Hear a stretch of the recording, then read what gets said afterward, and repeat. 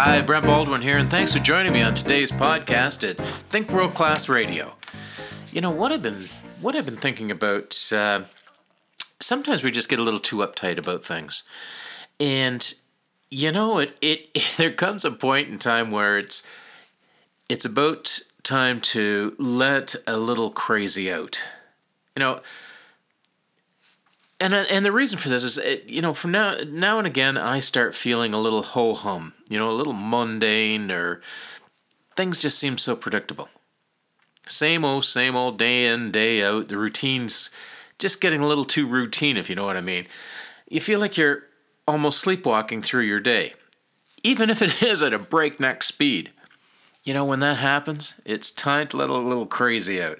I'm not talking about certifiably crazy, nor would I suggest a sociopathic behavior or anything else that may subject you to a psych evaluation. What I'm suggesting is that you get a little more creative. Let your creative side just go a little crazy. Take yourself from the mundane to the unexpected. Create a little crazy energy. Purposefully look for the odd. Creatively manipulate the mundane 180 degrees and use it to see the bizarre in the everyday, because it's there. It's there. Expand your thoughts to go to unexpected places. Challenge yourself and source the new and the unusual. Make up stories about strangers in your midst. Anthropomorphism can lead to some pretty wacky stuff, or just choose to hang with the person who makes you laugh the most and riff a little. None of this has to make sense. It's a mental vacation to the land of odd. Just a little something to break up madness of the daily routine. An opportunity to see something funny and maybe even find some inspiration in it.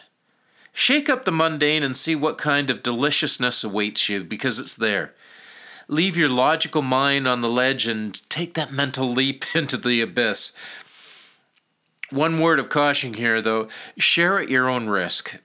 People may start to see you as the go-to creative genius in the group, and who needs more attention? Warning, this can become habit forming. A little bit of crazy is good for the soul. Think world class, and thank you so much for joining me today. Have a world class kind of day. Bye now.